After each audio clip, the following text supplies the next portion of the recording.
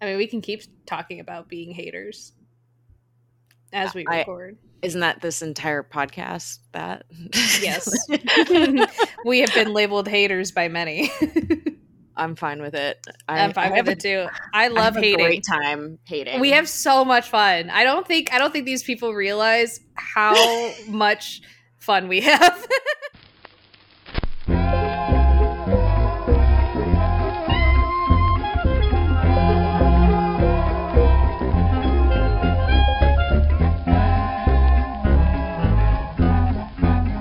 I wish I could put my fist through this whole lousy, beautiful town. Do I want to take one more? No. I'll take another hit in a minute. I was going to say, you should. You got to catch up with me.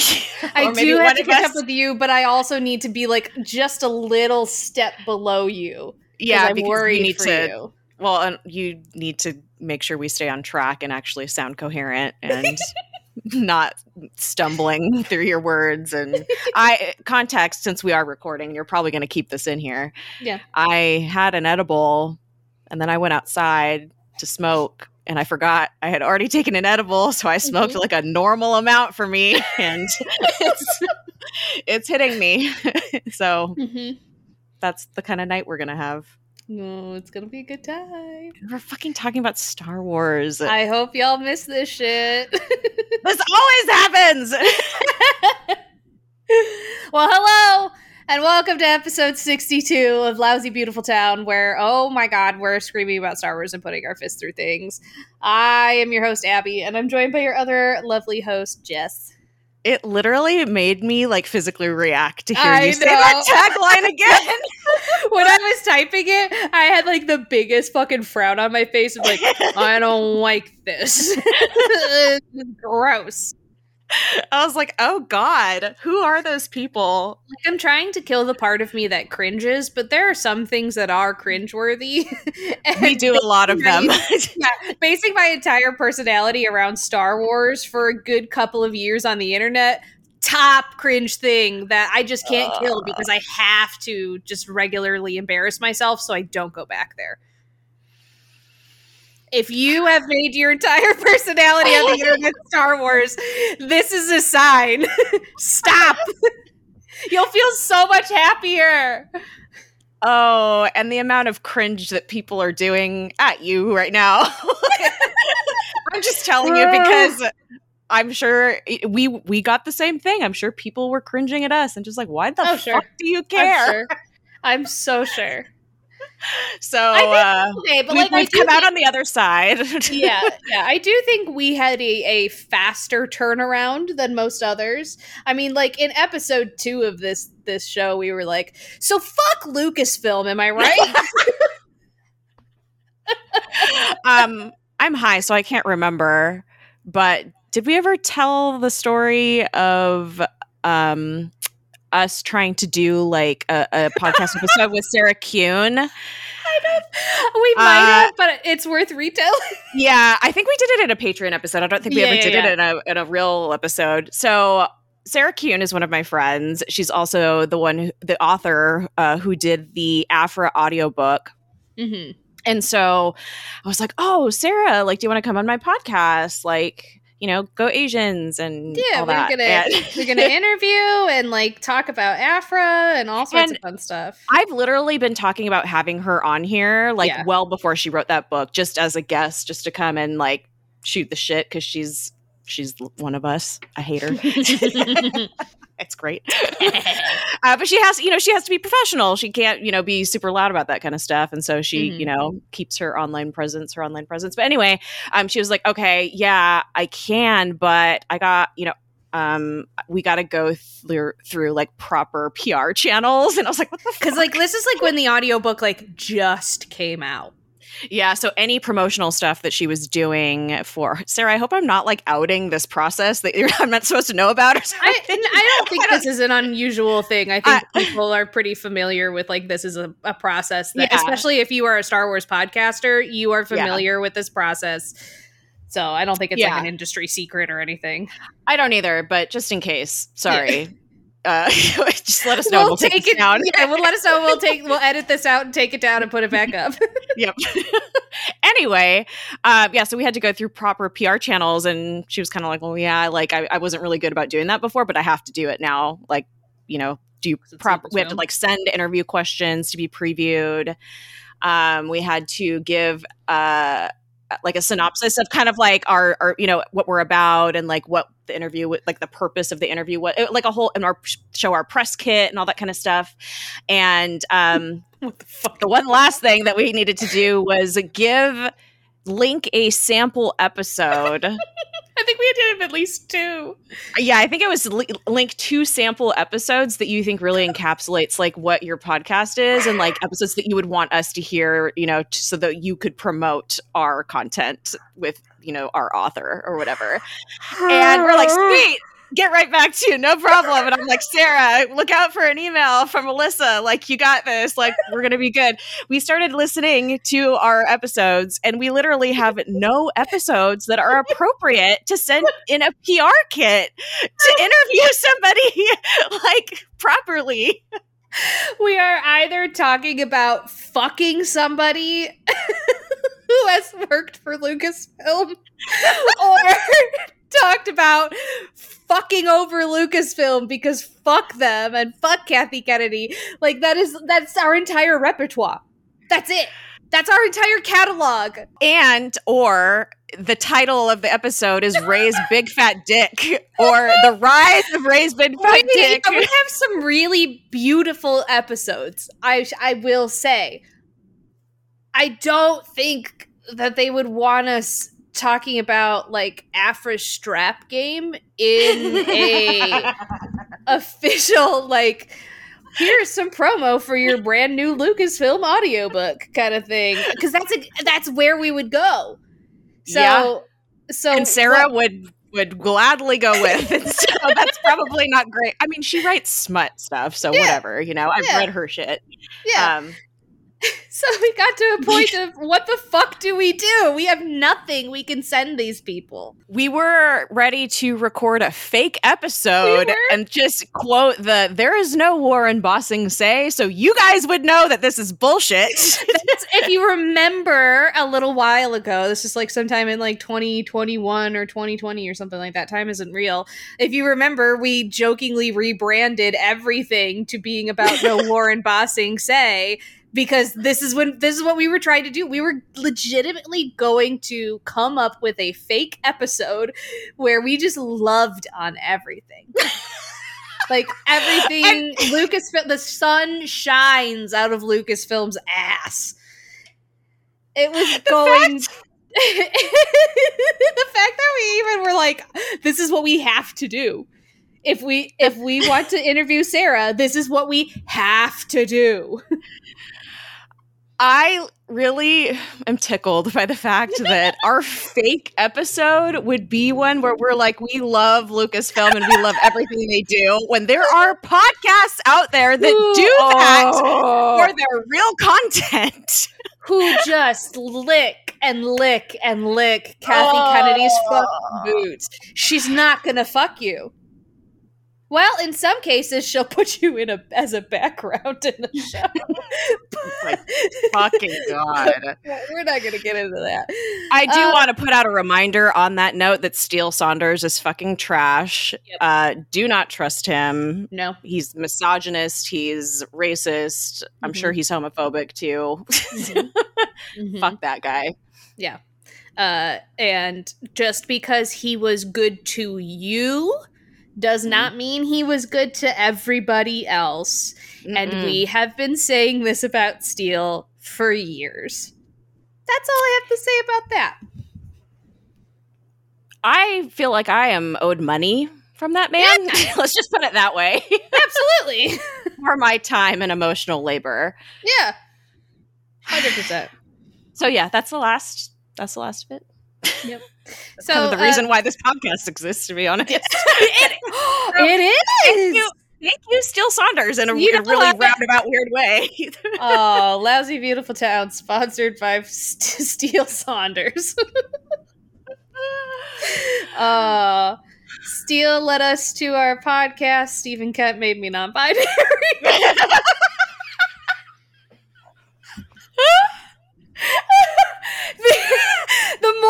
the story is cis het white men will always fuck you over, but at least you get to make a podcast out of it. This is what happens when we talk about Star Wars again. Sorry. Yeah, we start getting petty. Anyway, what the fuck are we? I have nothing to be petty about. Oh yeah. It's number two on our list of things to talk about. So we are recording this on June 30th. Maybe me putting a timestamp on when we're recording this will make me edit it. So I'll be less embarrassed about it. So I would just like to point out that we were talking about this before we started recording, and you are very true to your ADHD diagnosis, and that you either edit it within like 24 hours and it's up and ready to go with like new theme music and shit, or you literally take over a year, because it's been a year since we recorded that Titanic episode, the Abby's High Thoughts, because it's now turned into just the podcast. It's not even like special show anymore.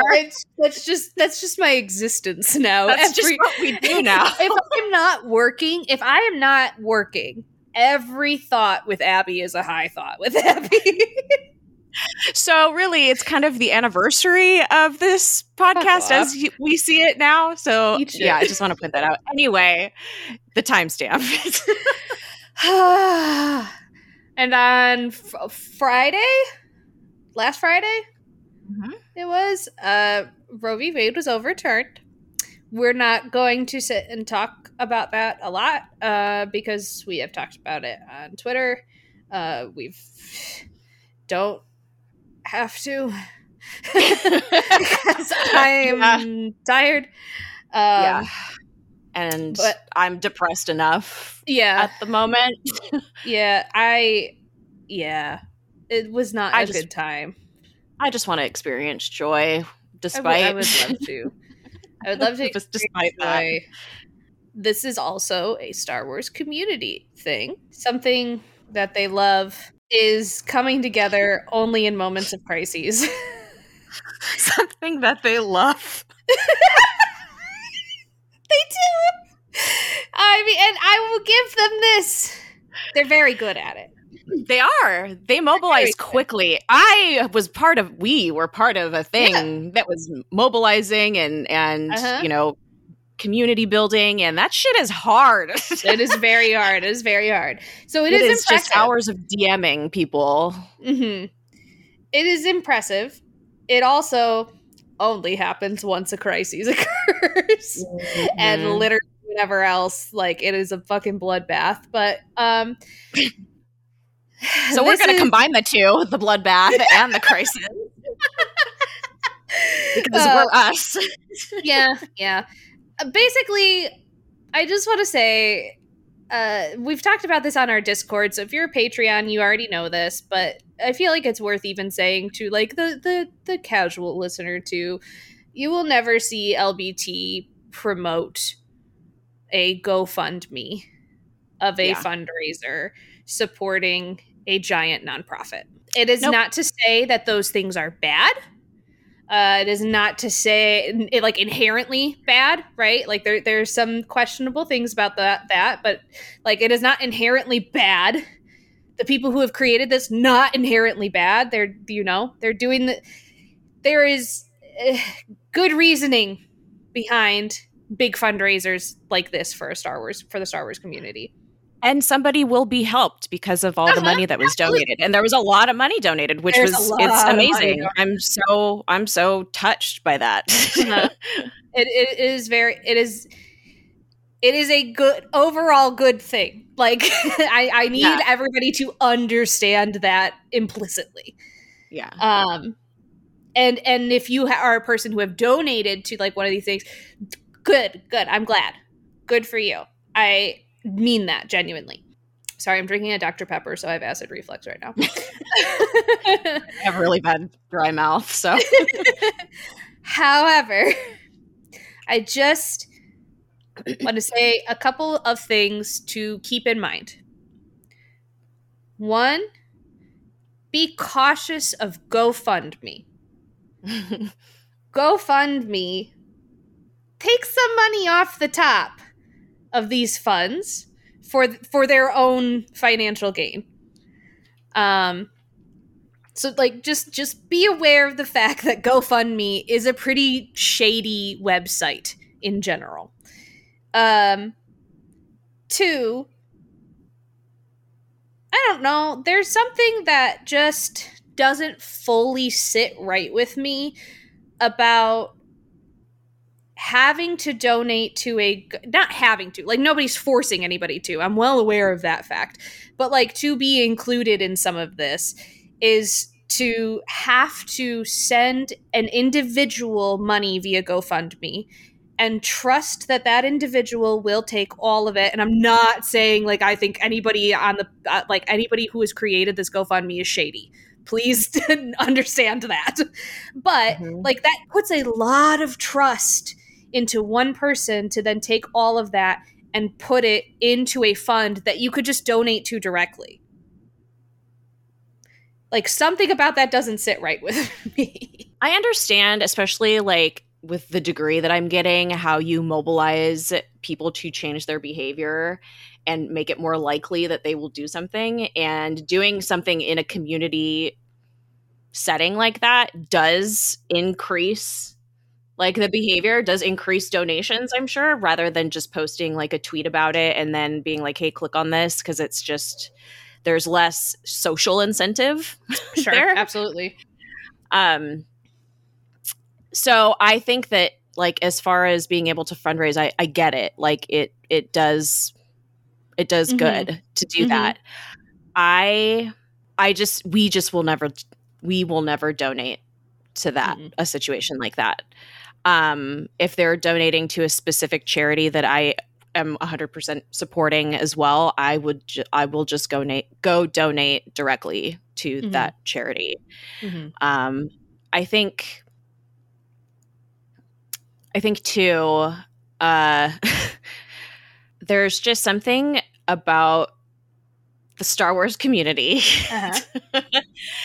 that needs there to be some kind of ego associated with it. Absolutely. And so, like, hey, I'm a part of this. I'm supporting this. Like, I'm doing this, which is good for like certain white creators, to be deemed trustworthy. I feel like there's some people that should be doing stuff like that and disclosing, like, what they're getting out of this. But again, they're getting a social incentive for this, because it's drawing attention to your podcast to then draw attention to, or whatever content you make.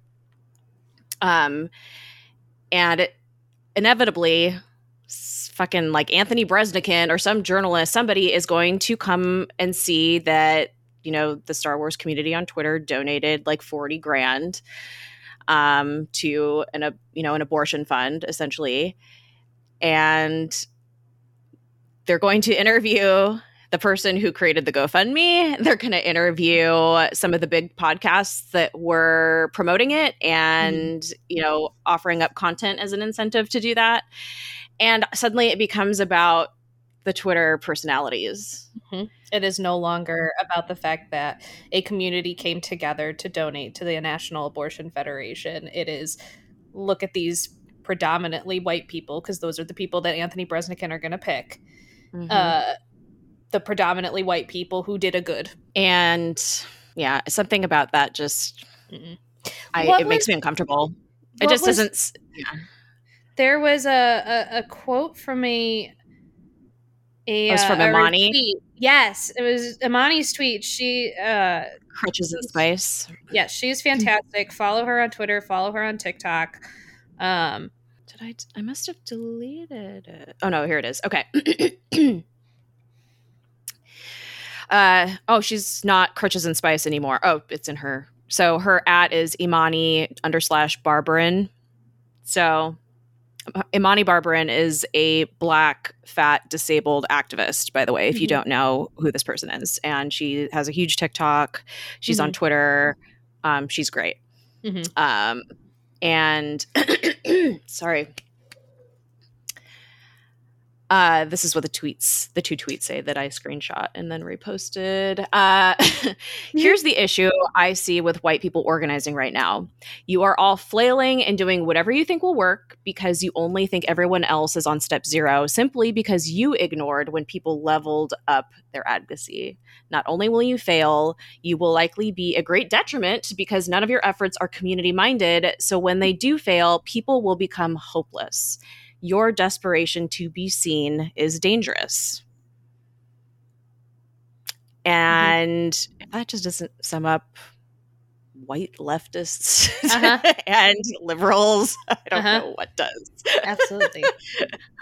I think so you hear us say all that and you might be wondering, okay, so then what do I do? Like, what do you want from me then? One is to reframe your entire thinking to be community-based. We live in an incredibly individualistic society. We live in a society that is incredibly individualistic. I hate that. But it is true. And the only way that we are going to be able to make any sort of meaningful change is if we are doing it with a with a community-based mindset, and one that comes from empathy and love for your community and for the people in your community. So reframe your entire fucking mindset to be about that and stop just thinking about yourself. And 2, donate to mutual aid abortion funds. 501c3s are not always your friend. Just because they're a nonprofit does not mean they were. I worked for a nonprofit. You don't want to know what they're doing with their fucking money. Yeah. 501c3s are not your friend. With a mutual aid fund, you can say for sure that your money is going to a person in need. Most of it, if not all of it. Right. And if you do at the end of the day still want to donate to like a 501c3, okay, do your research. Do a lot of research. And this is coming from folks who we had donated to, I believe was a 501c3. And it was helping the trans Black community get food at the beginning of COVID. Yeah, so we were like, great, like perfect. This is where we will donate our money to, our Patreon fund too. And then it came out later that they were terrible to the Black trans folks that they claimed to serve. So like 501c3s will burn you. That's not to say like it can't happen with a mutual aid fund. I get that. But because they don't make like non-for-profits, they make a fucking profit. Like they have to at the end of the day. Yeah, they have stuff to pay for, and they also have to pay their employees. So, and you invest in property, you invest in whatever. Like, I would say too, when you're researching a charity, that's too many numbers for my brain right now. Look at who's on their board. Look at their financial information that's public. See their registration information. I forget what it's called.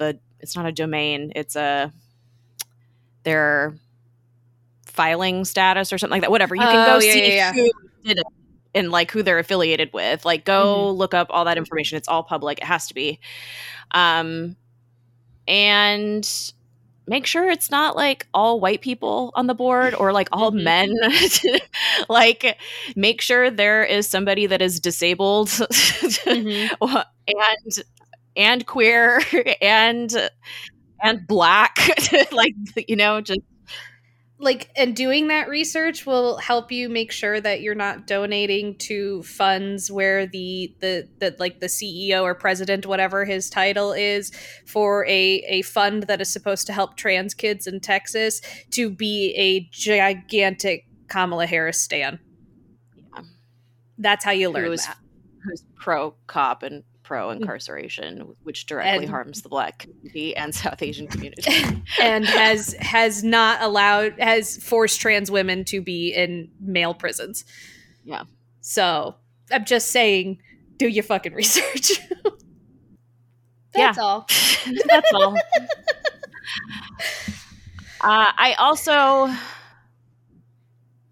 That's too... We're here to talk about something else. And it's 30 minutes. Yeah. So we can save that for another episode because I have things to say regarding just the urgent activism that comes out of situations like this. Yeah. I feel like that could be its whole own episode. Yeah, I think it should be. Add to the list. Yeah. Do you want to gripe about another Star Wars community thing, though? Yeah, and I feel like we should just, like, briefly do this and then have an actual episode. Hey, friends, it's Future Abby doing editing right now, and we had a whole, like, segue into this conversation that ended up... I had to get rid of because the audio got corrupted or I don't know. I'm not a sound person. But basically it was Jess and I talking about how we would like to have an entire episode or series of episodes dedicated to asexuality and aromanticism, where we have a bunch of our ace and aro friends come on and talk about this. And then also joking about like how we ended up with so many ace friends, and it's beautiful and wonderful, but also like how and why do y'all put up with us in particular? But all the audio got fucked up for that. So and I couldn't find a way to make a understandable seamless transition, so you get me explaining a small part of our conversation of how we will have at some point an entire episode and or series of episodes dedicated to this topic, like as a whole, but we wanted to briefly talk about it here too. Okay, yeah, all right. Bye. I think this could, again, be like a whole nother episode in and of itself. But I do think that this ties in with an overall conversation on Kenobi. Mm-hmm. Oh, that's what I can put. Love. Okay. So, sorry, I was adding another note. So, there was somebody tweeted a tweet. God, I think I'm caught up to you. I have not eaten a lot today. I had to take the dog to the vet today, so I was sick with my own anxiety. I have not eaten much today. We're a mess. But somebody tweeted the stupidest tweet I've ever seen. It's not the stupidest tweet I've ever seen. I've seen way stupider, but this one really pissed me off. It really grinded my gears. And the tweet was, and I feel like I'm worried that I'm doing bullying right now. We're edging the fuck out of our listeners, by the way. Again. You literally inhaled to start reading the tweet, and then you said something else.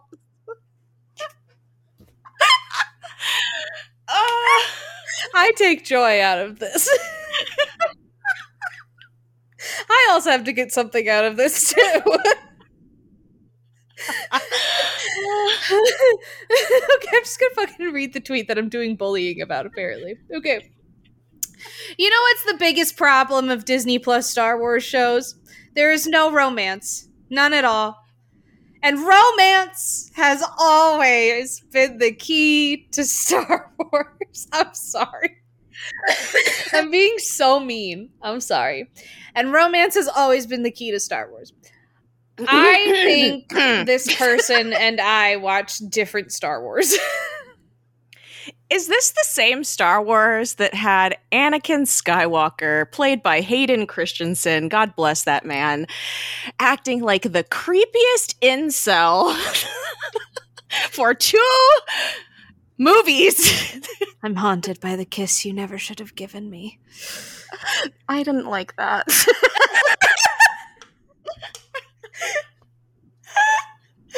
By say, speaking of Anakin Skywalker, well, we'll save that for later. Oh my God. Jess. I really forgot what I was saying. It has Anakin Skywalker doing his incel shit. And Han and Leia, where Han doesn't ask for Leia's consent ever. And and also we have Luke kissing his sister. All right, here's my thing. That's all the romance that we know of. Right. Like, here's my thing. I have never, as a person who loves romance, I have never, like there's romantic couples in Star Wars, obviously. Romance is part of Star Wars. But there has never once been a thought in my mind that Star Wars has always been about romance, or that the key to Star Wars is romance. Because if you look at your big romantic couples in Star Wars, like the big prominent romantic couples, so I'm not talking about your Kanans and your Heras, because like I'm talking like, could you walk up to a person on the street and say Han and Leia, and they'd go, I know those people, versus Kanan and Hera, and they'd be like, who the fuck? Yeah. Anakin and Padme. With Anakin's little incel ass. Have a romance. It's secret, and it's going great. Do you remember the part where Anakin is driven mad by his quest to save Padme because he just loves her so much, and then he chokes her out? That's romantic. Han and Leia. Never asks for consent. I'll admit, I love a Han and Leia. I love that relationship dynamic. I love to be mutually antagonistic. That is the basis of my own relationship. So I understand that. Same. However, like Han and Leia, we can look at them and be like, that's a healthier, at the end of the day, a healthier romantic couple. They still don't make it. That's romantic. I have to say it. Rey and Kylo Ren. Do I even have to? Do I even have to? Oh no, this is destroying all of the friendships that we have made with Reylos in the last year. Sorry. Whatever. Do I even have to say it? Do I even have to say it? Do I even have to say that's not romance? Do we even have to remind you of the lesbian kiss of death? I don't think we do. The lesbian kiss of death. So, I don't understand how romance is the key to Star Wars. First of all. Second of all, this could be a whole episode in and of itself. But please, in also your effort to reframe to be thinking more community-based, reframe your idea of love and open yourself to the fact that there can be deep, passionate, beautiful love without romance. It fucking changes your life. I would actually say that is the key to Star Wars. Yes, absolutely. Familial, found family love, and absolutely. Love for community, love for just equity, doing the right thing, loving people enough to do the right thing. Right. Like Star Wars, the key to Star Wars is love, period. But it has never once explicitly been like, it is romantic love. In fact, George Lucas goes out of his way to show you that when that's all you care about, it is catastrophic. It becomes ownership. But when you open yourself to the idea that love could be for anybody, could be for the greater good, it could be for your whole community, and like you come from a place of empathy, fuck, that's what Star Wars is about, and it fucking changes your life. please, I invite you to do this because I want a better life for you. And I want you to rewatch Star Wars and have a better experience with it, because you will if you look at it from that lens instead of my ship has to be together in the end. But yeah, that could be, again, that'll be a whole episode. We can't invite all of our ace friends on. There's too many of them. At that point, it would just be a giant round table. Meg, for sure. Because she specifically was like, this needs to happen. Yes. Yes. So we'll do another episode about that. But one of the big things about Kenobi that I saw complaints of, and that's, I don't think we ever said what this episode was going to be about. It's about Kenobi. Oh my God. So if you've been listening for 40 minutes, thank you. It wasn't just going to be us shitting on the Star Wars Twitter community for the entire time. Sorry. Oops. Do you think Lucasfilm would accept us on the podcast stage? Not if we're just going to sit up there and make 85% of the episode about shitting on everybody in the room. We'll have them all line up instead of questions. Instead of questions, you line up for us to tell everybody all of the things that we don't like about you. It's just like a roast. Girl style. Like a burn book situation. It's very much so a burn book situation. Anyway, you were saying this episode's about Kenobi?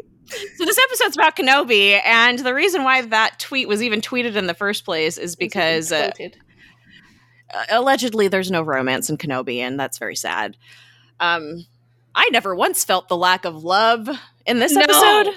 I was overcome by it. I am emotionally destroyed still. I'm getting emotional thinking about it. Like, no, what? Like that? Literally, we did not watch the same show.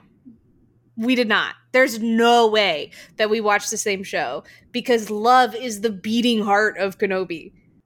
Like, never once did I sit there and be like, man, I wish somebody loved somebody here. Not enough loving going on. Also, excuse you, the most beautiful power couple of Bail and Brea were there. And Owen and Beru. Mm-hmm. That's love, baby. Romantic love. Mm-hmm. If that's what you're looking for. What the hell? Should we talk about Kenobi now? Yes. Because we've just spent 40 minutes being haters, and now we're actually going to be lovers. Because I fucking loved Kenobi. I haven't felt this way about a Star Wars since Rogue One. Nope.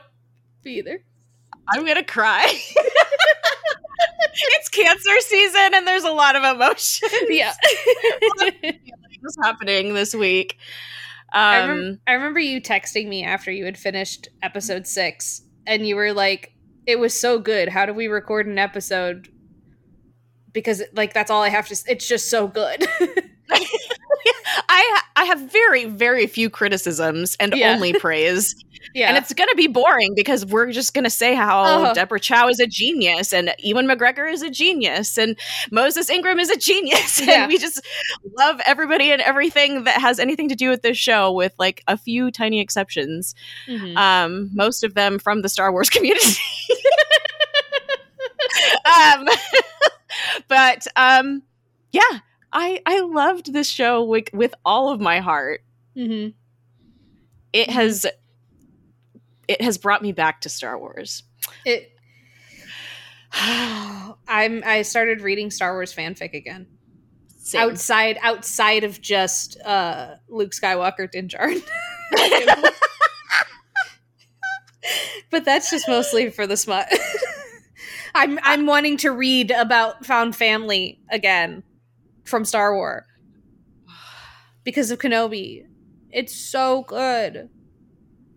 It's so good. I'm getting emotional. It truly is. Oh, hang on. We would be remiss if we didn't talk about how Kenobi dropped early. So Kenobi was coming out during Star Wars Celebration. That was my first night at Celebration. Yeah. It was Thursday night, right? Yes, Thursday night. We were all prepared for it to drop at midnight, PST, Pacific Standard Time. I was like, I'm not going to stay up that late. I'll just, I'd rather hang out with people I haven't seen or even met in person ever yet. I'll just watch it in the morning or whatever. It's fine. So I immediately, as soon as I get there, had a horrible week. I'm like, I bought In-N-Out. Now let's get high, because I immediately, like within 15 minutes of getting there, I was high. And then we had a bunch of friends that got to go to the early showing, and so we're like, oh, whatever. Like, we're just not going to see them. It's fine. Then we get news that it's dropping at 9. Yeah, something like that. 9. Yeah, 8 or 9. I can't remember. It would have been 9 for you because it was 11 for me. Yeah, and I'm high as fuck. Like, and the whatever we smoked that night was like some kind of hybrid strain that had the effects of indica and sativa at the same time. That is indeed what a hybrid is. But like like really bad. A really bad way. Like, almost had a panic attack walking through the hotel lobby. Oh shit. Yeah, because I still hadn't been to my hotel room yet. And me and B were trying to find my hotel room. And the hallway that my hotel room was on had, I think it was like 4 or something, the 4th floor or whatever. There was 2 420s and 418 or 417, or maybe both, were skipped. What? And I think another number was skipped too, like 411. And so we were like, wait, what the fuck? Are we going the right way? Like, what is wrong with these room numbers? That's hilarious. And I thought it was just because we were high, but then Brooklyn and Eva had the same problem when we were walking through that hallway again. And I was like, oh, good, it wasn't because I was really high. That's hilarious.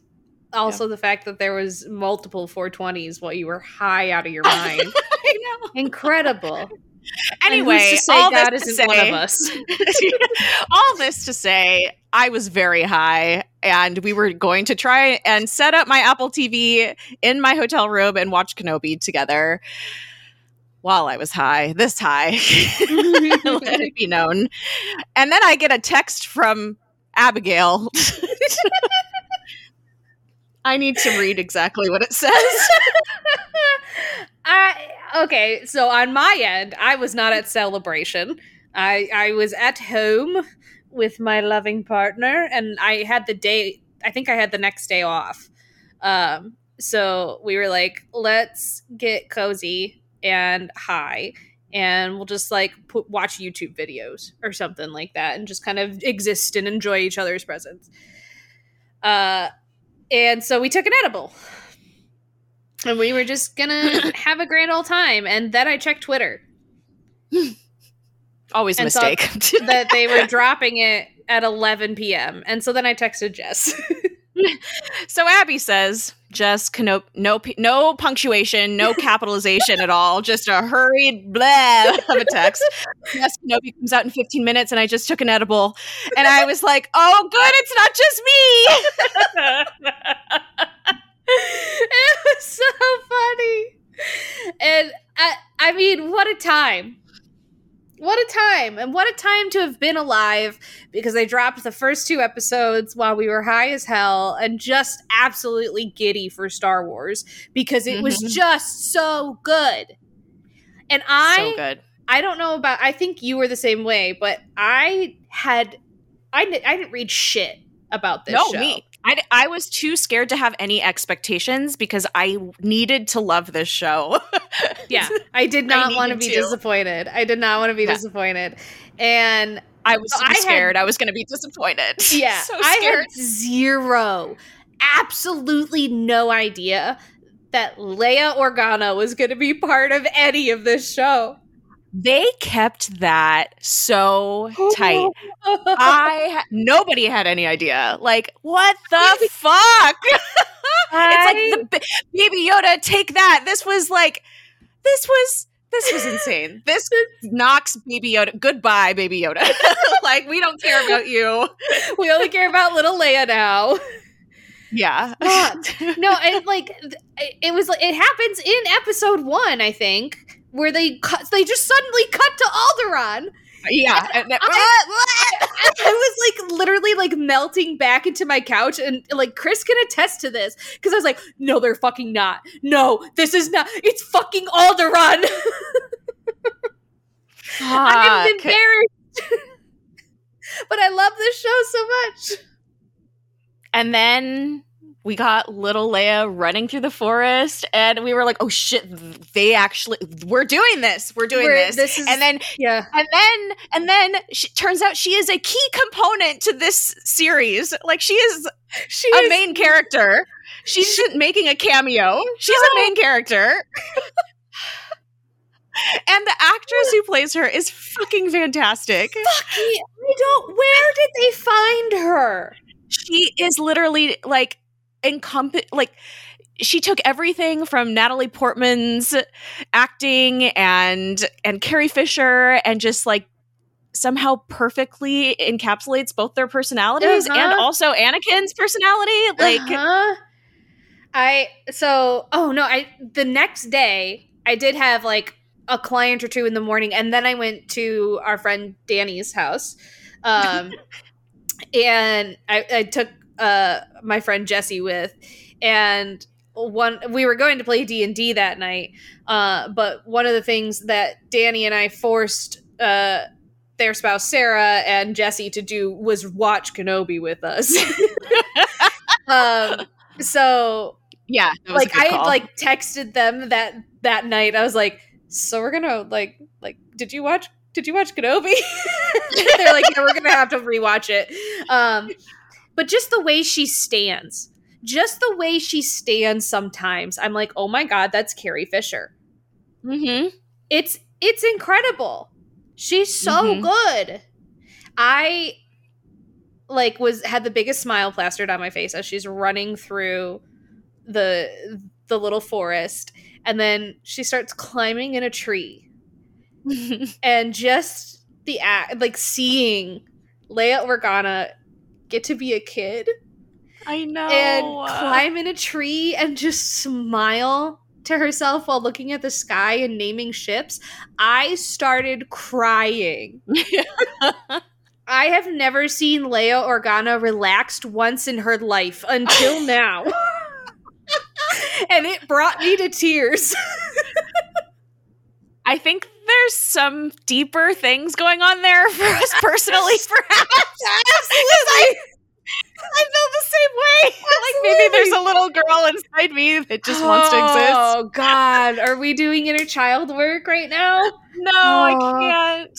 Not right now. That's all I've been doing. Little me has to continue to be neglected. She's used to it. Yeah. Just for now. We'll work on you later, sweetie. Don't worry. We'll get to it. Before I die, hopefully. Anyway. Not if the U.S. government has anything to say about it, but anyway. Honestly. She's a little droid, though. She's a little Lola. She does. They're gonna sell toys of that, and I'm gonna fucking buy one. Yep, sure am. What the fuck?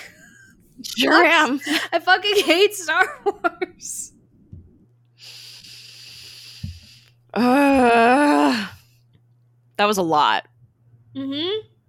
And then we get Uncle Obi-Wan, who is the best uncle. Uncle Obi-Wan and little Leia have the best interactions. How old are you?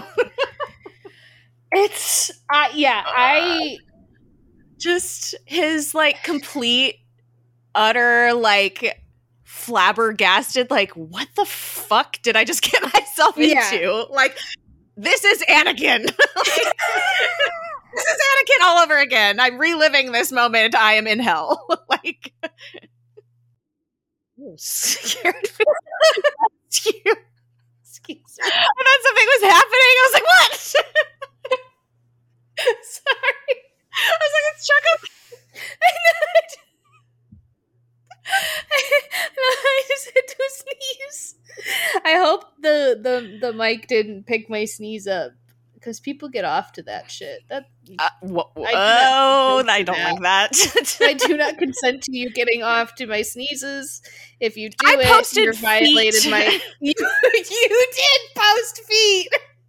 For free. I'm giving out mukbang and feet for free. You what is wrong shouldn't with me? be. I know. Monetize your content. I know. I usually put like a some kind of censor thing over my feet when I post pictures, and I didn't. I can't believe you. I know. You sent me the tweet that you had tweeted, and my immediate response was, "I can't believe you put up feet for free."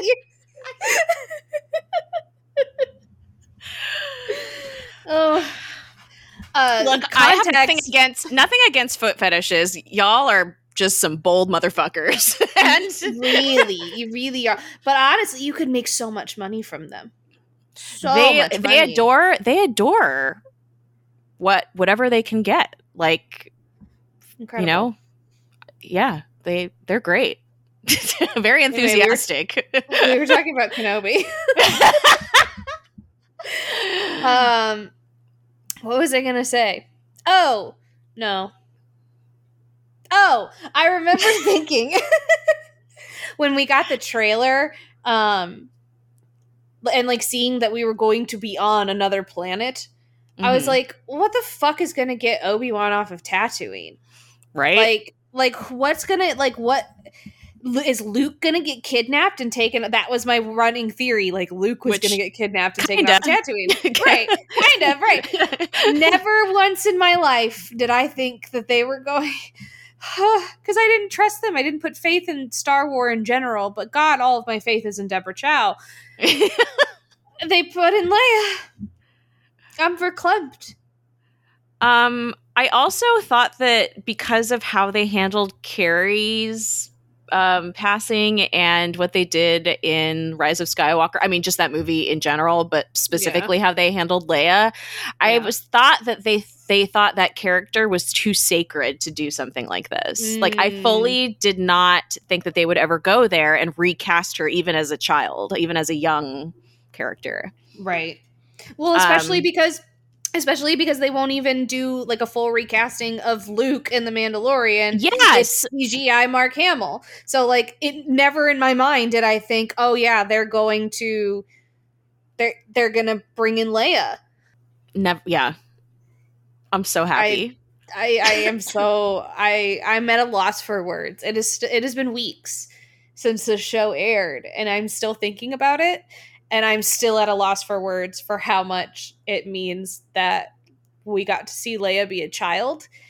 And also, like, that we got to see Leia be a main character in the Obi-Wan Kenobi show.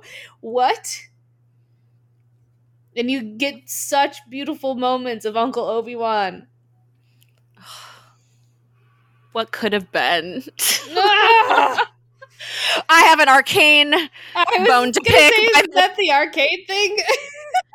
It is. Oh, the mystery. Yeah. Everybody wants to be my enemy. Are you imagining dragons? I was imagining dragons. I was indeed. But yeah, I adore Leia. I adore that the call that Obi-Wan has to answer again is Leia. I tweeted, who else would he do that for? There's nobody else. No one. Leia is the only one. And I think there's something fucking gorgeous about the fact that, again, in 10 years, when Obi-Wan Kenobi is asked to answer the call, it is Leia.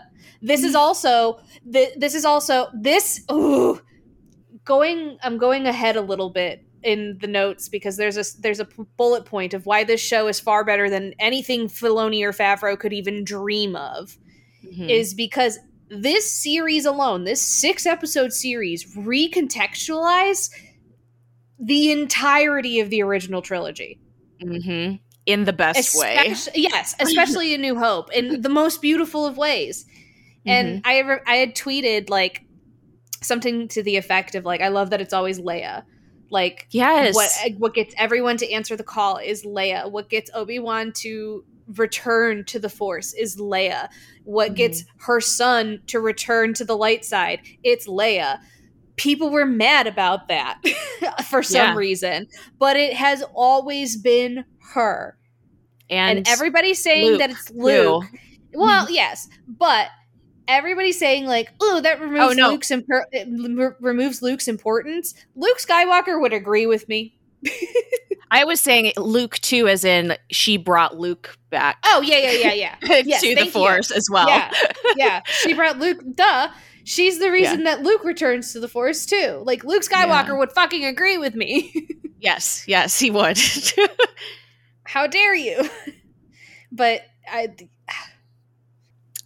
let's talk about the recontextualization a little bit. Because Billy got really hung up on some of that stuff, and I was like, it's a fucking movie, not a documentary. He's always like this. This is why I can't watch anything that I really like with it. So maybe it's a good thing he hasn't watched Arcane yet, really. He would pick it apart, and I don't like that. Anyway, because I thought it just, like you said, beautifully, like, the stupidest okay, so one of the reasons why this show just hit everything for me was, number one, a lightsaber battle between Vader and Obi-Wan, like a younger Vader and a younger Obi-Wan, is the one thing I have wanted to see since I saw that in theaters when I was 10 years old, when they re-released the original trilogy remastered. That is the one scene I have wanted to see since then, because seeing it on the big screen was like, holy shit. So much different than Laserdisc. Anyway, and the other thing I really needed to see was it can't just be the Force that just magically gets Leia and Luke involved together on the same ship with them not realizing that they were siblings. Like, I didn't like that. Yeah. I don't like that. There is a reason why they end up on the Millennium Falcon together. Like, and it's intentional, and that reason is Obi-Wan, because of all of this stuff that happened, and it makes it so much more meaningful.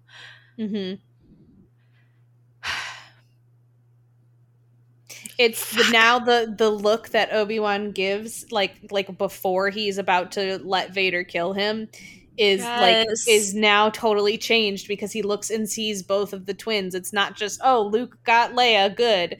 It is, I know that he's in good hands because she is there.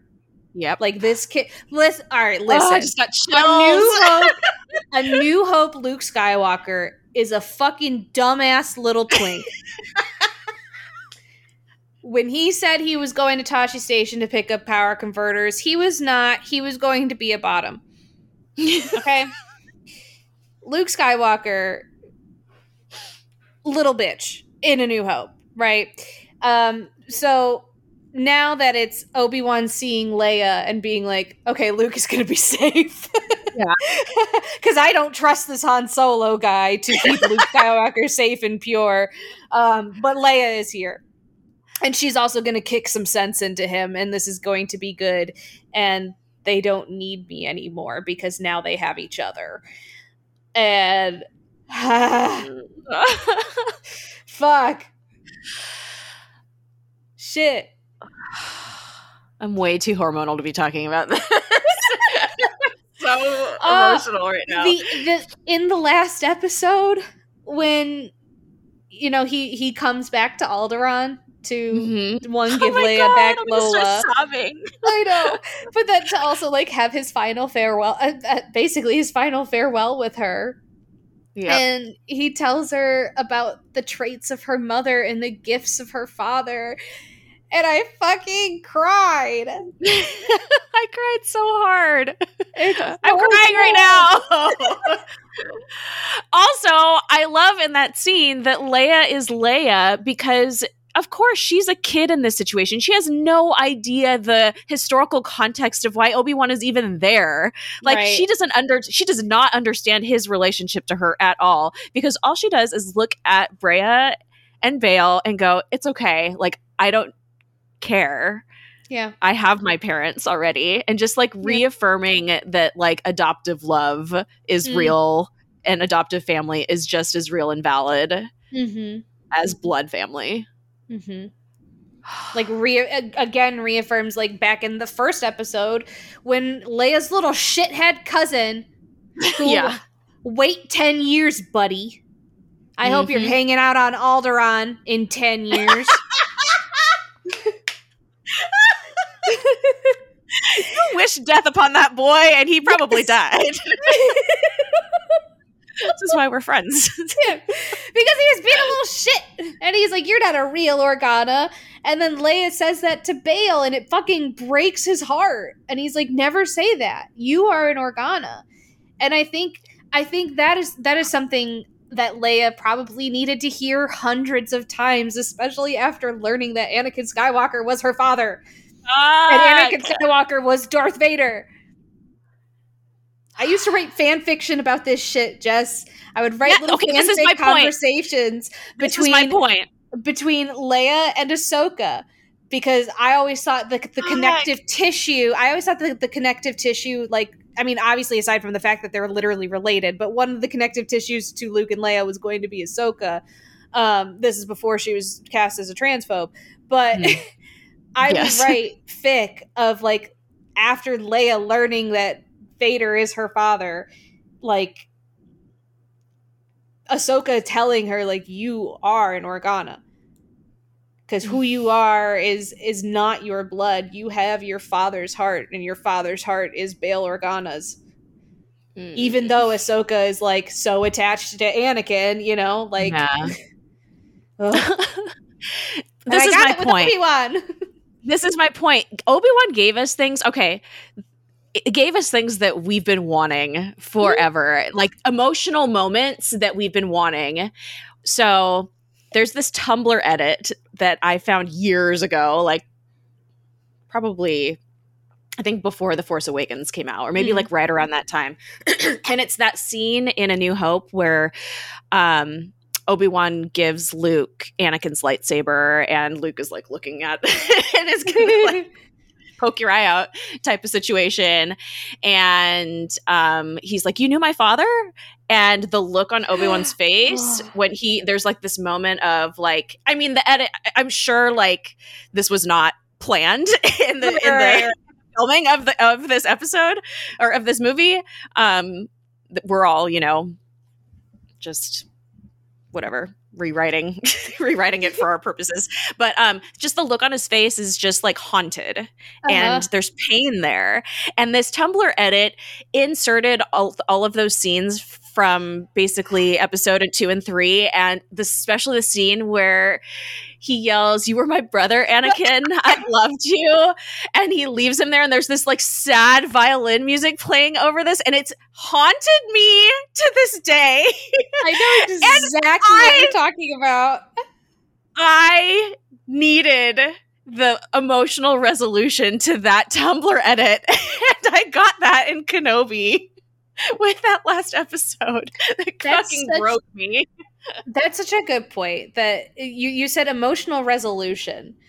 And I think that's part of what makes this show so good and so beautiful, is there is an emotional resolution. Yes. And I think that's something that good Star Wars have. Yeah. Is an emotional resolution. And it doesn't need to be one of, because honestly, I'll be like, the end of Kenobi, like with Obi-Wan walking into the desert with fuck all Qui-Gon Jinn, whatever. I don't fucking give a shit about Qui-Gon Jinn. I don't give a shit about Qui-Gon Jinn. But Obi-Wan walking into the desert, it felt like a sigh of relief. Yes. The fanfic, not even a fanfic, this is just an author trope of like she let out a breath that she didn't realize she'd been holding. Yep. Like that's kind of what like it felt like Obi-Wan got to do was Not only that, but there was that same breath of release and relief, realizing that I could come and watch this show for the most part every week and not be disappointed by something or surprised that I was disappointed by something. I looked really hard to find those moments because I was like, nothing is perfect. No media piece is perfect. And there were moments that we'll talk about, but I just wasn't necessarily like anticipating that every week anymore after we watched those first 2 episodes. Like everything was just handled so extremely well. I didn't have anxiety. I mean, the anxiety that I had while watching the show, and I will say this too, I've said this to like everybody, but this show did such a good job of making me worried for characters I knew full well were going to be fine. Because they literally have to be, because he's literally Obi-Wan Kenobi. But these types of stories are so good. Like creating suspense in moments like that. That's such good. That's so good. That's such good storytelling, such good filmmaking. I had that like good kind of anxiety, that good kind of suspense. Yeah. I didn't hold a lot of anxiety while watching, like outside anxiety while watching Kenobi, like I did with the Book of Boba Fett, like I did with Mandalorian, because I'm so just like worried about, or like fight or flight mode about, what the fuck kind of bullshit am I going to be subjected to this time? Is it going to be another transphobe on my screen? Yeah. Or just, Ming-Na Wen gets shot and it dies in the only episode she's in, as far as we knew. I do have a theory about that. It's because Obi-Wan is white and Leia is white. And so there's less stakes there in terms of what are we going to see that is problematic because they're marginalized identity. Yeah.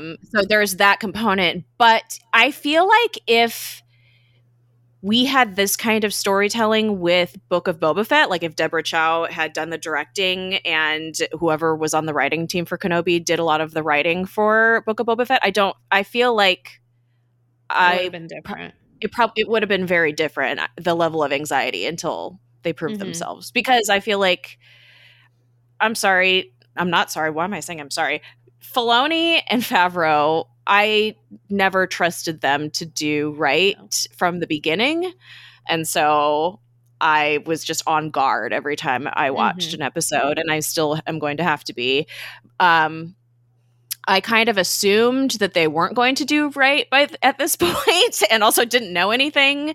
And I knew that there was going to be a Black female antagonist, and I was like, that's tricky right there. There was a moment that I held a lot of anxiety. I was like, they better they're gonna kill her. They're gonna kill her. And they have to kill her. That's what I was thinking. Like, they can't, just let that happen. They didn't. And it was such a relief. Fucking God. And it made sense. Yeah. Let's talk about Reva. Oh my God. This character just she's so emotional and just reactionary. And I love that they let her be like that. Like, and not in like a cute, sexy way. No. Like a feral way. Yeah. Like legitimately ugly feral way. Like not the like, oh, I'm I have claws. Mad. Like she's allowed to be pissed. She has real rage, and yes, just real like that Please rage. Let women experience real rage. Oh, it was so satisfying to see the conclusion of that in her story, and how you have to move past your rage in order to heal. Oh no, Jess, are we doing trauma work again? It's not going to be the last time. Can we talk about then too about how Reva by the end has to forgive herself in order. That is truly what she needed to heal. It wasn't getting revenge. It wasn't killing Vader.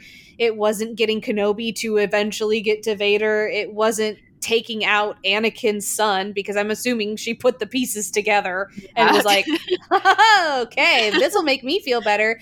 You killed a bunch of children, I'm going to kill your kid.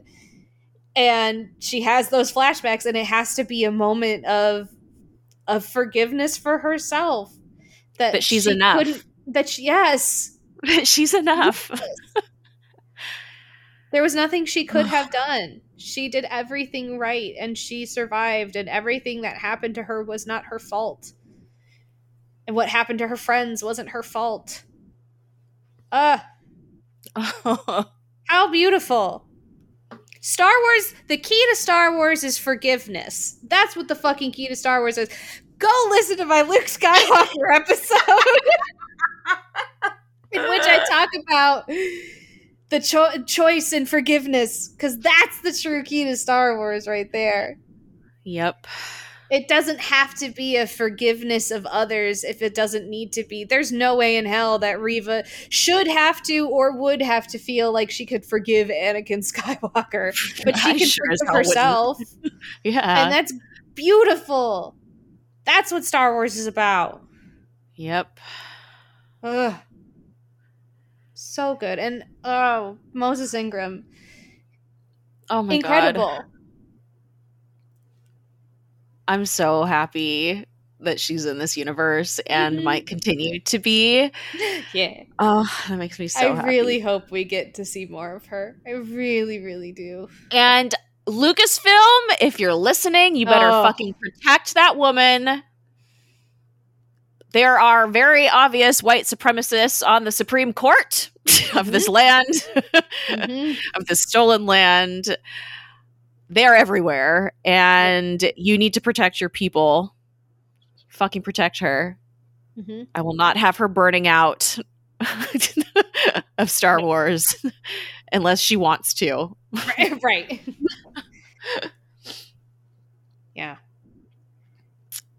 And people who were fucking like, also like, we could do entire series of episodes on the way that Star Wars fans harass and abuse, particularly Black actors, but also other actors of color in the Star Wars universe. And Lucasfilm has done nothing, will do nothing, and it took until this long for them to finally fucking say something after Moses was getting harassed on Instagram. And it's just like, and that's great. I'm very glad that the Star Wars account took it upon themselves to put like out official things, that there was an official like fuck you from Ewan McGregor. Like, that's good. I also want fucking accountability for what they did to John Boyega, for what they allowed to happen to John Boyega, for what they allowed to happen to Kelly Marie Tran. Because without that, like, Naomi Naomi Ackie, it feels empty. It feels hollow. Also, people who were like, I don't like Reva because her story doesn't make sense. Like, have y'all do you not watch Get some TV? child trauma, okay? Get some child trauma. Well, first of all, yeah, like, first of all, traumatize yourself. Second of all, and you'll understand, maybe? Right. Then go touch some grass. Third of all, like, I think this is also another whole conversation of how I think that the Netflix like drop a whole season all at once has ruined the way that we experience television. Because, and like, I remember seeing somebody talk about, like, I can't remember who, and if people know who said this on Twitter, like, tweet it at us. Like, people don't want a show, they want a PowerPoint. And I think that's a direct result of the way that Netflix will just drop an entire season of a show and not do the weekly drops like Disney Plus is doing. And then people are like, well, I don't understand her character motivation. It's because we haven't gotten there yet. Yep. There's 3 more episodes to go. Just chill the fuck out. And then by the end of it, people were like, oh yeah, I ended up really liking Reva. No shit! It's called storytelling. You're so stupid. What happened to media literacy? Also, maybe we just haven't been getting that in Star Wars enough, and so people are like, I don't understand what this satisfaction. What is this? Right? Emotional satisfaction in my Star Wars? I haven't had that in a while. Yeah. No, her all of her character moment, like her whole thing is just. Oh, and I'm again verklempt and at a loss for words. Her and Vader. Oh. Okay, no, that was a horny giggle. That was 100% a horny giggle. That is entirely on Jess. And that's fine. I stated how I feel about it though in a previous episode. I think it was a Patreon only episode. So in a Patreon only episode, I said that I can understand where people are coming from when they want to ship people with Darth Vader. I get it. I understand. I have a hard time with it because I know that all Darth Vader does in his spare time is literally cry about Padme. Like, he would probably cry at the sensual touch of a woman and then want to unalive himself because he felt like he was cheating on Padme. So, like, I can't get. And my response to that in our Patreon episode, for those of you who weren't there, was I fully think that the whole way that this starts in my, obviously in my head, me writing fanfic in my head, is that he hates her because she's not Padme. And it's a whole enemies to lovers thing. Okay. I respect you. Yeah. Your brand of allosexuality confuses me. Does it fascinate you as well? Fascinates. That's what it is. Thanks, Dylan. I really hope we get to see more of Reva in the future.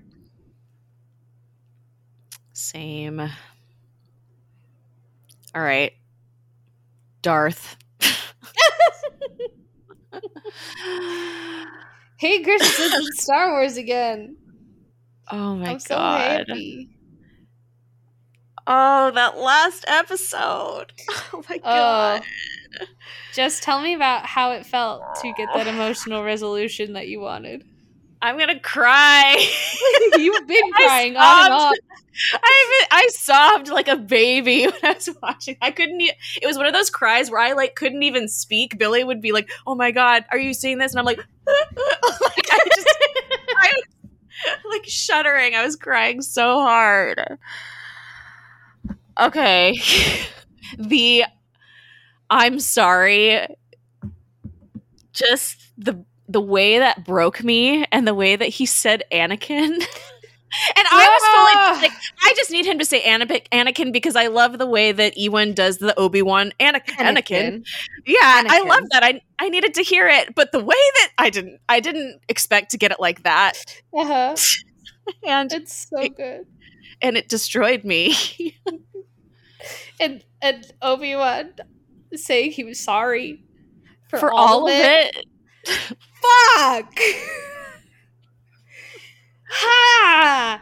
And then Hayden Christensen. Oh, the most doomed man that will ever live. Ever. It tells him you didn't kill Anakin Skywalker. I did. And I am what remains. In earlier episodes, he tells Obi-Wan that I am what you made me. Mm-hmm. And so there's also an emotional catharsis for Vader too. Yep, and that's why he's able to walk away and listen to Palpatine when he's like, "Leave it alone." He's like, "I got to say what I needed to say." Because he came back from the dark side at some point, so he had enough love left in him for Obi-Wan to just let him go, and that was enough for him. Fuck! I'm having an emotional realization now about this. Wow, because I was just like, "Huh, that's interesting." Oh, Vader also has an emotional catharsis. Even though it's not a healthy one, he certainly has one. But the way that he delivers that is just like, it's not even about you anymore. It's about me. It's about me. And for Obi-Wan, it was the same. It wasn't even about him anymore. It was about Obi-Wan, but then it turned into it being about Anakin, and that's what stopped him. Fuck. I did love something about seeing Vader just throw a bunch of rocks at Obi-Wan Kenobi is kind of humorous. Because I imagine, like, I'm just imagining him in his head, like, fuck you, Obi-Wan! Like, just the whole time. I'm gonna throw a moon at you. Yeah, exactly. I had that kind of energy. And to tie it kind of back to that love conversation that we were having before, like, what would have killed Obi-Wan in that moment? Because, like, he's holding up all of the rocks, but he's struggling, and he's having these moments of remembering things that Anakin has said to him, and, like, it's making the weight of the rocks even heavier. And if he succumbs to that, Obi-Wan dies, right? Because if he succumbs to this overwhelming guilt that he feels about Anakin, it's going to crush him. But then he remembers Leia, and then Luke, and finds the strength to it was an "and I am all the Jedi" moment. Yep. It was very reminiscent of, like, Rey just lifting rocks, and I love that's a parallel now too. I love that. It's a poetry, it rhymes. Fuck, I didn't even catch that. And Obi-Wan is the one who tells Rey, "These are your first steps." Fuck. That's so cool. It recontextualized even the sequel trilogy. That is what good Star Wars does. Yep. That is what good Star Wars does. Fuck. But that is what saves Obi-Wan at the end of the day, is the love that he has for these children. And initially, it was because these are Anakin and Padme's children. These are my dead friend's children. And if that was what was going to sustain him, was just the love that he has for his dead friend's children, it would have killed Obi-Wan. But the fact that he got to know Leia, and eventually he gets to know Luke, like, they become not just my dead friend's children, but Luke and Leia. Like, basically, like, mine. My niece and my nephew. These are mine. Like, I love them, and I will protect them. That's what saves him. How is that not the most beautiful thing in Star Wars to you? Why do you have to see people smooch for it to be beautiful and passionate and moving?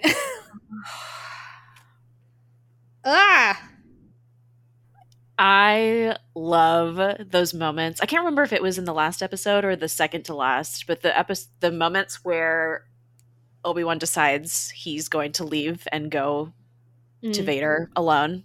Mm-hmm. And he's, like, telling everybody, like, you guys need time, like, and then Leia yells at him, and we get that old Obi-Wan back. Like, Clone Wars, Edge of the Sith Obi-Wan before the lava.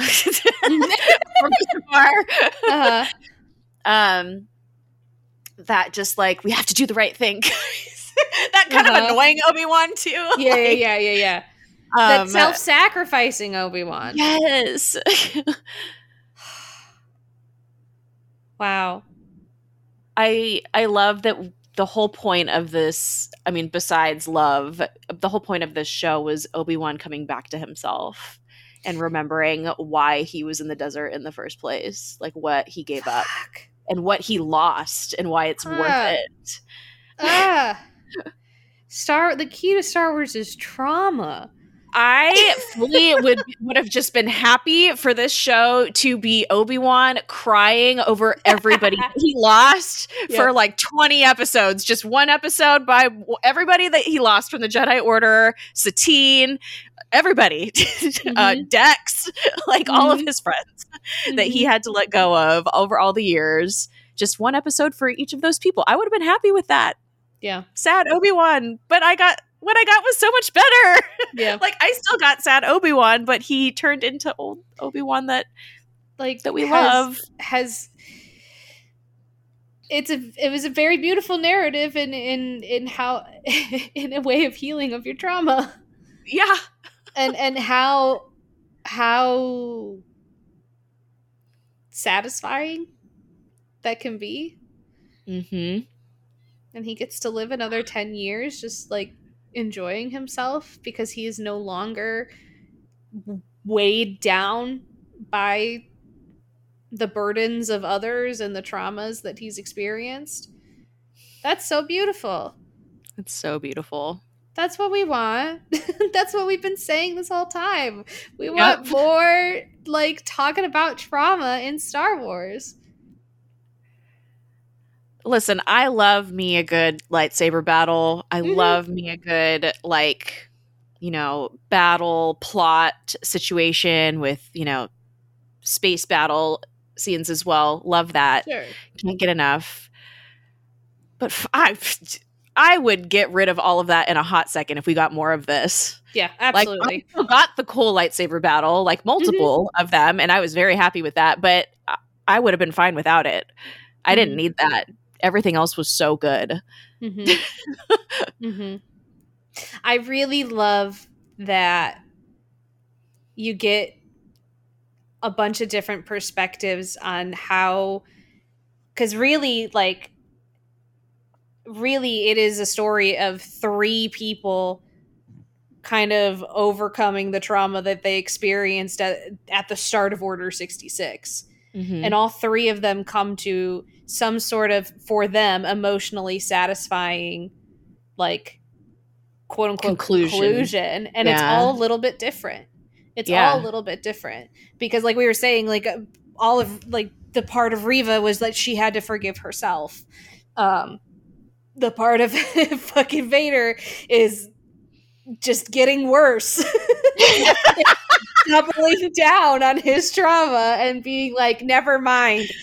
You know what? I'm tired of Obi-Wan Kenobi being the villain in my story. I'm the villain in my story. He's in his own villain era. Darth Vader is in his reputation era. Sorry, the old Vader can't come to the phone right now. Why? Because he's dead. I killed him. Oh my god. And Obi-Wan's yes. And Obi-Wan's is very much is in I think in equal parts forgiving himself and also in a way forgiving Anakin. I don't know if forgiveness is the word I would use for that. I think acceptance is probably the word that I would use. I like that better. Because he realizes that there was nothing he could have done to stop Anakin from doing what he did because that was fully his choice. And he, you know, realized, okay, he fully had agency in that choice. I forgot the rest of my point. No, but I fully agree with that. I think acceptance is a far better word than forgiveness. Let's talk about Tala really quick. What's the droid's name that reminds me of Baymax? Ned B. I love Ned B. Why do the droids always have to sacrifice themselves? I hate it. Oh. Why do women of color also have to sacrifice themselves? Yeah. For a white man's plot. Yeah. No, Piece of Media is perfect. No. But that really sucks because I really loved that character. She was so fucking badass out of nowhere. She's like, Indira Varma. Oh my god. God. What a woman. Am I right? Somebody bothers her and like interrupts her flow of whatever she's doing. She just takes them behind some bookcases and beats the shit out of them until they're unconscious and then goes back to what she's doing. Wow. Oh, I'm a prisoner? No, I'm not. I never was. I was pretending to cause a distraction. Oh, it's so good. Fuck. is so good. There's just nothing more to say about that other than it fucking sucks. Yeah. I really liked her. I really liked what we got of her. Yeah. I really liked how... I forgot my words. Oh no. Shit. Fuck. We're a little high. That's fine. We're a little high. We're gonna be missing some points here. God. Also, I love that a little part of her is with Leia in the holster. Like, Leia has so many good role models in her life. She does. She really No wonder she came out so good. No wonder she was the superior Skywalker sibling. She really was. She really was. Who are some other like new characters that I really enjoy? Oh, Ice Cube's son. I can never remember his freaking name. His character's name is Roken. Oh, thank you. Yeah. He was great. Yeah, I really liked him. I loved him. Also, Maya Erskine was in it. I was like, wait! That's not coming through for the Asians! I was like, what? Speaking, that reminds me, I need to watch the next season of Pen 15. I liked Haja. I liked his character. That was gone. I feel like all of the secondary, tertiary characters that were introduced, they were all very well written. Uh-huh. I liked them a lot. Flea was there. Remember when Flea was there?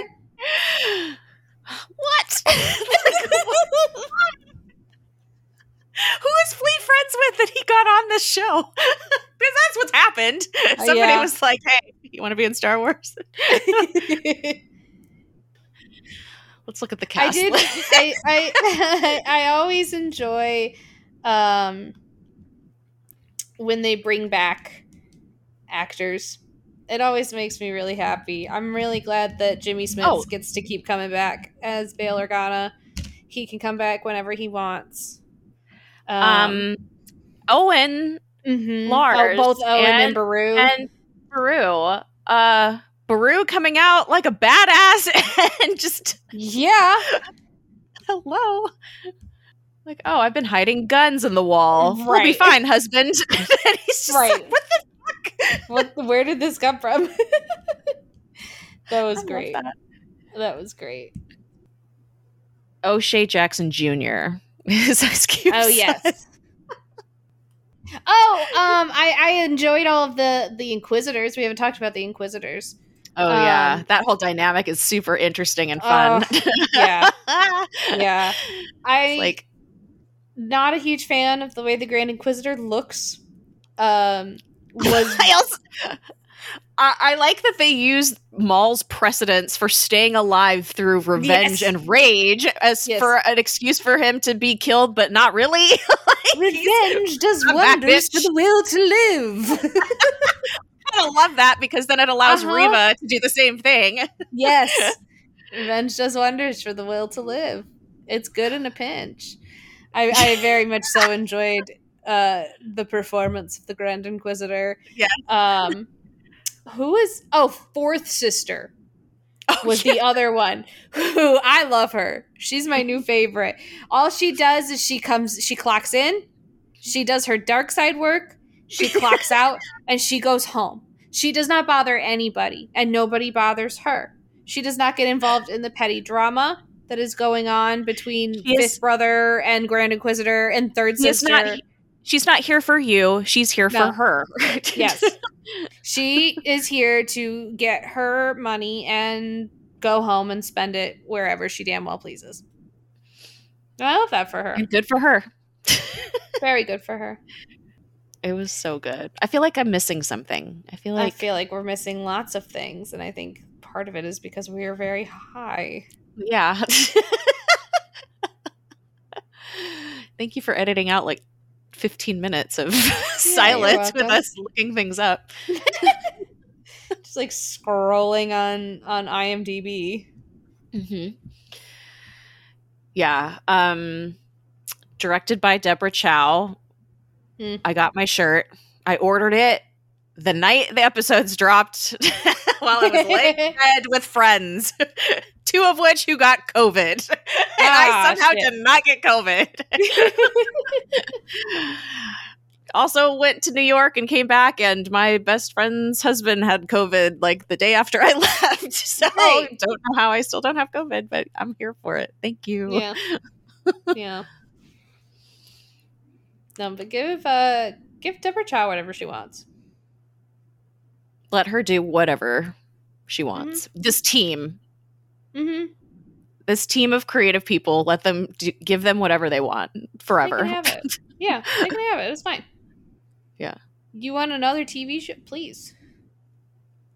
Absolutely. Be my guest. I want that. This is what I want Star Wars to be forever and ever and ever. And I'm going to be so disappointed when we get Mando season 3 and it's not fucking this. I know. Oh, you God. Don't even, oh. I wish that all of Mandalorian would have come out before we saw this so that we weren't ruined by it. Because now if Andor is not on this level... Oh, yeah, Andor's coming out this summer. And that is what I was like, that's like the show that I've been looking forward to the most. Uh-huh. But this was a close second. Yeah. If not now first. I think kind of going back to the like why the Filoni and Favreau could fucking never, and the point of emotional catharsis is there is not emotional catharsis allowed in Mando. Like I will forever be pissed and annoyed and say that it is bad storytelling that at the end of Mando season 2 Din and Grogu are separated. That's fine. And then in another person's show they're reunited. And so by the time you pick up Mando season 3, it's like nothing ever happened.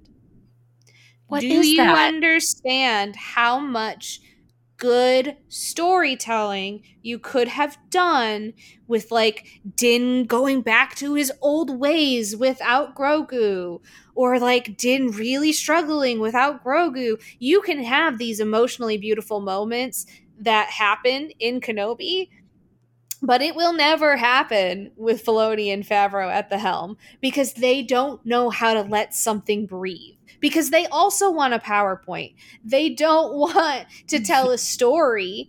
They want to do the, hey, I know that guy game and tell a PowerPoint. That's all they care about. And if there's a couple emotional moments in there, great, but that's not the point. No. The intent, the purpose, the way it's designed. No. It's by chance. Kind of like a lot of stuff in George's Star Wars, to be honest. Yeah, 100%. There's definitely a lot of things that he did purposefully and he got right, but there's also a lot of things he got right on accident that just happened to work out, and I think that's kind of some of that for Filoni and Favreau's shows. Yeah, I agree. I'm just glad we're kind of getting away from them to other storytellers. Yes. I'm really bummed that Ahsoka is cast by a transphobe or is played by a transphobe, because I feel like, so on the last day of Celebration, I got to watch The Siege of Mandalore on a big screen with friends, and it was all 4 episodes. It was just like a continuous, like, emotional barrage of feelings. And just the fact, like, no, like, thinking about Obi-Wan being a show and all that stuff that was coming up, or like, you know, had come out, and we're like, oh, the possibilities or whatever, because it's so good. Like, what if him and Ahsoka met up again? Like, we were worried that that was a possibility. And now I feel like that can never happen just because I don't want her to ruin it for me. Like, this is perfect. Don't involve her in his life. Like, yeah. And we've talked about this in the episode. I think it's titled "My Star Wars Hates Me." We talked about this, but I got what I wanted. I got a very beautiful scene between Luke and Ahsoka. I hate it. I do not want that to happen with Obi-Wan too. I don't even need a season 2. No, I don't. God, no. I fully have faith that they can make a season 2 and make it better than this somehow. I don't know how, but I feel like it's possible. Do I want to risk that? No. Kind of no. No. I would much rather it be left as is. Mm-hmm. I think just like I'm kind of disappointed that there's going to be a season 2 of Squid Game. Like, the whole point of that was that needs to be left. Yeah. Did you see it? I haven't watched it. Oh, you haven't? Okay. When you do, we'll have a Squid Game episode. Okay. Cool. We still need to do our Fleabag episode. Oh, God. I think my closing remarks on the show. Yes. I got some really long-awaited emotional and visual moments that I've been looking forward to my entire life as a Star Wars fan, and it feels weird to be like excited about stuff that I was really excited about that long ago, because I feel like so jaded about Star Wars lately. I'm like, what could make me excited? Oh, my inner child, because it needs to be healed. Shit. It's the key to Star Wars is trauma. So there's that. Fuck. I'm sorry, I interrupted you and it probably ruined your train of thought. I'm so sorry. Oh. So, no, that's not what I was going to say. I don't fucking know. Okay. I think the other thing is it recontextualizes the original trilogy, and it makes the whole, there's a complete beginning now. Mm-hmm. We have the full picture with Rogue One being in there too, of everything, all the machinations that were going on at this time, because otherwise we just have, the in medias res storytelling where we just get dropped into like a plot for the Death Star or whatever. Hi, Chris. Hi. How was your soup? Hi. She wants to know how your soup was. It's good. It needed a little bit of pepper. Needed a little bit of pepper, but it was good. Yeah. Okay, good. Good for you. What? I like your tattoo. Oh, he likes your new tattoo. Oh, thank you. Yeah. It's very itchy. It's very itchy, he says. Yeah. Okay, bye. Oh, did you want to give me a kiss? We're recording. Oh no. You need to make a decision right now if you're going to give me a kiss or you're going to walk away. Either way, I'm okay. You can give me a kiss, okay. Thank you. Oh. I love you. There's your romantic love, friends. Just kidding. Chris and I are in a romantic best friendship. It's been a romance the whole time, motherfuckers.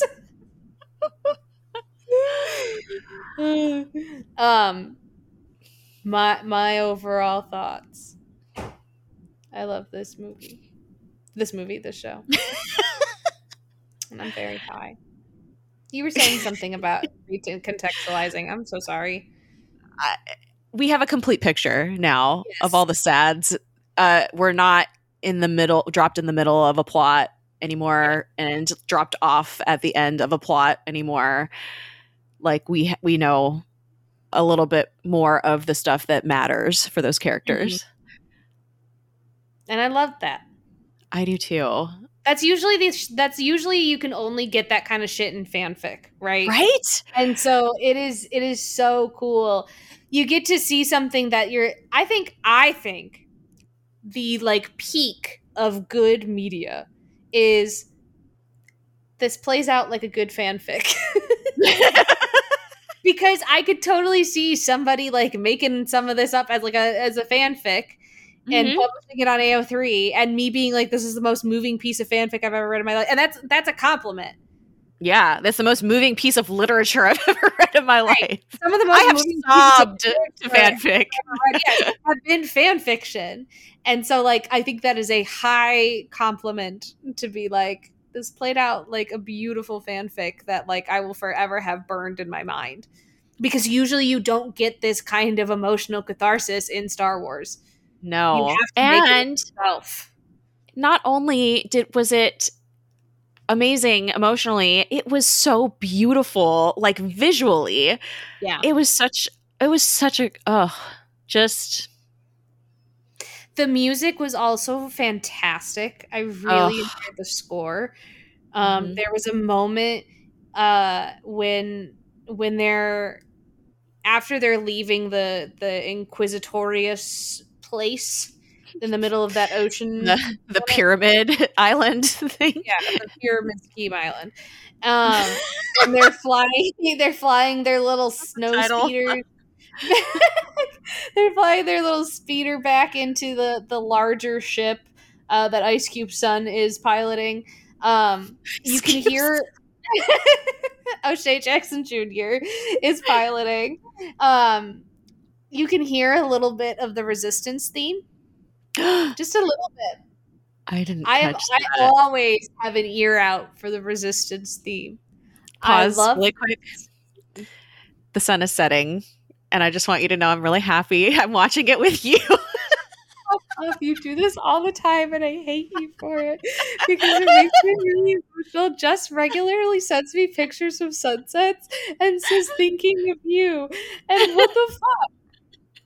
Who does that? That's so beautiful. They should make a Star Wars about us.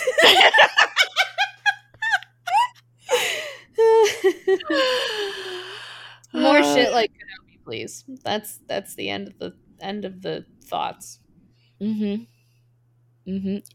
you want, I got more thirst content too. I think that was my other point. Was we got this emotional catharsis. We got this beautiful visually. Everything was great, but I got a new ship, which we didn't finish talking about. We got distracted. Did we? No, I wasn't done. There's something about the scene where she is choking, or he is choking her, and she is lifted up into the air. Mm-hmm. It's very Krennic-y feeling, that whole vibe. Uh-huh.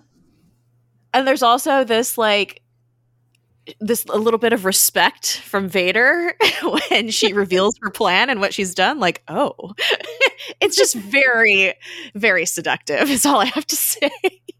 Okay. I respect it.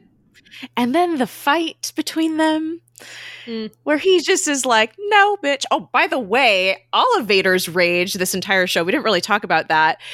Him ripping the spaceship out of the sky and ripping the side out of it. Just like, no big deal. That was fucking, I was like, holy my God. You didn't even talk about like why that episode was so beautiful, because it kept being the back and forth between the flashback to Padawan Anakin fighting Obi-Wan. God, we're missing so much. There's so much about this show that is just gorgeous.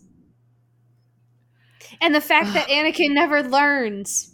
He never learns. Never learns. His ego is his downfall. He's so stupid. That man is so fucking stupid. So stupid. Thought behind those eyes. No. and I love him for it. Yeah. I'm sure I forget who I was talking about this with, but there's a scene in Clone Wars where like Obi-Wan is escorting Satine somewhere with a bunch of other senators, and there's like some separatist plot to like kidnap her or something like that, and so somebody needs to get killed, and oh no, like Obi-Wan can't do it because he's a Jedi and he has to prove to Satine He's a Jedi, and she can't do it because if she does, that means she's not really a pacifist. And they're arguing and agonizing over this, and Anakin just straight up comes up behind the dude and puts his lightsaber right through him, and they're like, Anakin! He's like, what? As the Vader Imperial March theme plays in the background, slowly. Like, that is one of my favorite Clone Wars and Anakin moments ever. It's such good shit. He's just so dumb. Yeah, we should end. I have one thing I want to say before we end, because we could just keep going. No, this is an Arcane crossover. Christ. So for those of you, sorry, Jacqueline, where are you? I need you. This is a conversation between me and Jacqueline. I rewatched Obi-Wan, the season finale a couple nights ago, because I was like, I want to be sad and I need to cry, but I can't make myself cry, so I'm going to let Obi-Wan do it. And I had a realization for those of you who are Arcane fans. If you have not watched Arcane and you don't want to be spoiled, please skip this. It is a huge integral part to the show that you do not want to be spoiled by. So that last conversation between Obi-Wan and Vader, where Obi-Wan apologizes because this burden that he's been carrying for 10 years is that he thinks he did something or didn't do enough for Anakin to save him from this doom, what he's become. And so his entire motivation throughout this show is him trying to save his friend that doesn't exist anymore. Mm-hmm. Mm-hmm. And it has big Jinx Vi energy, with Vi being Obi-Wan and Jinx being Anakin, where Vi just has this, she is trying to find and save Powder when Powder doesn't exist anymore because she's Jinx. And then I texted Jacqueline, here's to the new us. Oh. Wow. Oh, the misery. Oh, the misery. Everyone wants to be my enemy. Wow. Yep. And then Jacqueline goes, me seeing a broken sibling figure relationship. Oh no, wait, shit. I say, fuck. And then Jacqueline says, this is supposed to be escapism. Star Wars said no. Arcane said no. No. You must confront your trauma. And then I sobbed even more. No, that's a good like crossover. That's good. And now I need the fan artists. Get on that. Mm-hmm. Oh, because 100% that Jinx would say, you didn't kill Powder, I did. Yeah, this is what remains. Oh, God! Uh-huh. Uh-huh. You sit with that now. And also, she is so hot.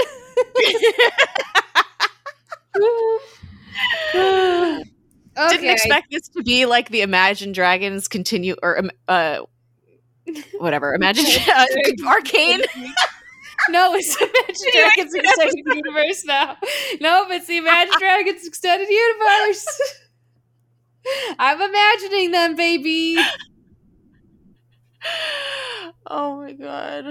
Okay. We need to end this episode. We sure do. Yeah, don't expect more content from us.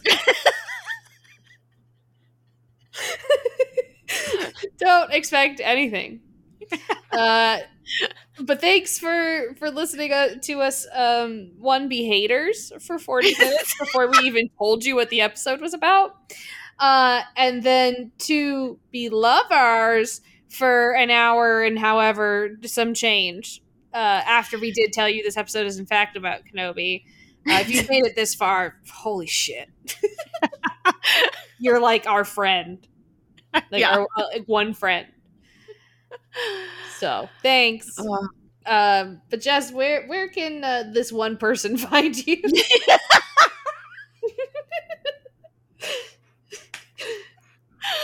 You can find me at Space Jess with 4 S's in the Jess. Where can people find you? You can find me at Abby M. Cecilia. And you can find the podcast at LBT Pod. You can send us an email as beautifultownpod@gmail.com. Holly is banned from sending emails. You can support us on Patreon, patreon.com//lousybeautifultownpod. Yes. Yes. And for full transparency, if you do, your money is going to get donated to an abortion fund. Yes. So A mutual aid abortion fund, yes. So if for whatever reason you're not okay with that because you're an asshole, don't join the Patreon. Won't let you in the Discord anyway. No.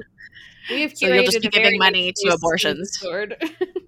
Yeah. So keep that in mind if you're trying to join the Patreon. You don't have to give any money. We just need $1 and then we'll donate it. Yep. What's our outro? Fuck, I already forgot. We That's consistent. We had one. It was literally last episode that you dubbed in our new outro, and now we don't remember. So, here's a new outro for you. Goodbye. I am not your failure, Obi-Wan. You didn't kill Anakin Skywalker. I did. I don't trust nobody and nobody trusts me. I'll be the actress starring in your bad dreams. I don't trust nobody and nobody trusts me. I'll be the actress starring in your bad dreams. I don't trust nobody and nobody trusts me. I'll be the actress starring in your bad dreams. I don't trust nobody and nobody trusts me. I'll be the actress starring in your bad dreams.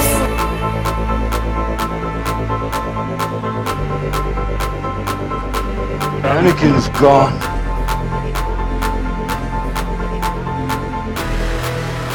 I am what remains. Look what you made me do. Look what you made me do. Look what you just made me do. Look what you just made me do. Look what you made me do. Look what you made me do. Look what you just made me do. Look what you just made me do. Look what you made me do. Look what you made me do. Look what you just made me do. Look what you just made me do. Look what you made me do.